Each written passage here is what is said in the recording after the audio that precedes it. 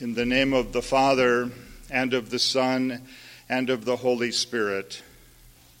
Amen. Do you ever wonder what I think about when you come forward for communion? There are a couple of different things. I don't want to trip on the carpet. I don't want to misstep on one of the steps. I don't want to forget the Lord's Prayer or a chunk of the Eucharistic prayer, things like that. So I think about those things, unfortunately. But I'm also thinking about a lot of things that I think you're also thinking about, right? That somehow our thoughts and our minds, our whole person can be lifted up into the presence of God. I'm in awe of the mystery that is Jesus with us in the bread and the cup that we share in communion. I can't help but be reminded and think about the promise that we all have of eternal life that is ours through baptism, and we're reminded it's also given to us in this holy meal. So, eternal life. I'm reminded of the communion of saints. Sometimes going through my mind very quickly are some of the people that are no longer here with us, family and friends, people that had an influence in shaping my faith or encouraging me in my vocation. I'm always aware of God's promise of forgiveness, which I need more and more every day. And the presence of the Holy Spirit that comes to us also in Holy Communion to give us power and strength and faith to face each and every day. Sometimes my thoughts turn to you. I'm glad that you're here. I'm particularly thinking sometimes about the people that are struggling a lot, and maybe privately they haven't talked with many people about their struggles, but they come to the altar to look for healing or wholeness or hope and all the things that will help them manage their struggles in life.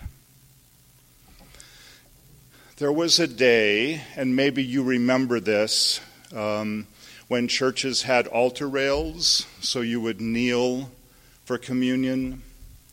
And then there was a time, too, when, out of piety, people would kneel and maybe put their head down at communion, which made it difficult because we didn't hold out our hands then either, right?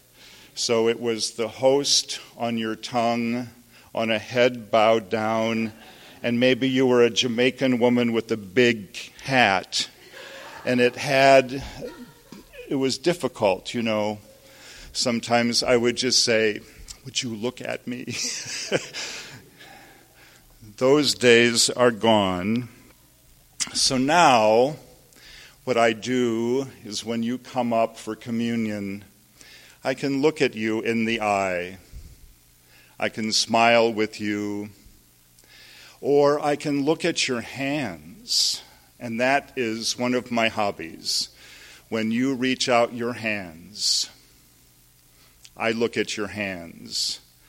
And they tell incredible stories. They tell me a little bit of your work, of your interests, of your struggles in life. And I see in those hands the children that you have raised, the people that you have cared for, the good things that you have done in caring for and embracing and loving this community of faith and the world out there. This then becomes a feast for all of us to feel the presence of God, to be blessed by God, and to go back out into the world using our hands in every way we can to share the gospel of Jesus Christ and to invite others into this place, this banquet that has incredible meaning and hope for us. Jesus speaks of a banquet in the gospel lesson for today. He dismisses the honors and the status of the world, and he calls and invites everybody to the same meal, into the same place of caring and embracing hands. If you try to sit higher than someone else, you can't be cared for by the hands of love and mercy. You're out of reach. But if you are brought into the feast as an equal, you join the others. And it is those hands of love and mercy that then can reach out and draw you in. It becomes the banquet which Jesus describes at the end of the gospel lesson, where all people around the table reach out their hands to those who cannot provide a feast for themselves, but who need to share in the feast that is provided in that moment and in that place. This is the feast for all of us, but it's also the feast of the poor whose hands reach out in need. It is the feast of the maimed and the sick. It is the feast of the lame, the crippled, those who have disease, those who are blind, those who are groping through life to figure out who they are and where they're going. The writer to the Hebrews reflects on the feast of the community of faith. We are told that on our Mount Zion, love between sisters and brothers must continue. And it's a love that knows no boundaries or distinctions or physical limitations. It is the love of God at work in each of us and within each of us. The community that God calls together is always hospitable, and we are always invited to the feast. And so we also can share the invitation with all people. It's a feast of freedom for the children of God, and it speaks of a word of hope to those who are imprisoned by fear or by other circumstances of life. It is a feast for the abused who are called here to have their bruises healed. It is the banquet for all the children of God, called to the same table, no distinctions. We share the same food, and it's the best meal we can ever have on this earth. When we gather at the table now, we no longer bow our heads and fold our hands and turn in on ourselves.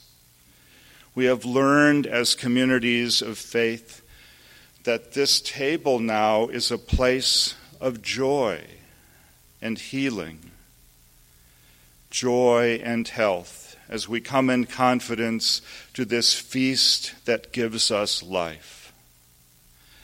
Our hands stretch out to receive the bread and the wine of life.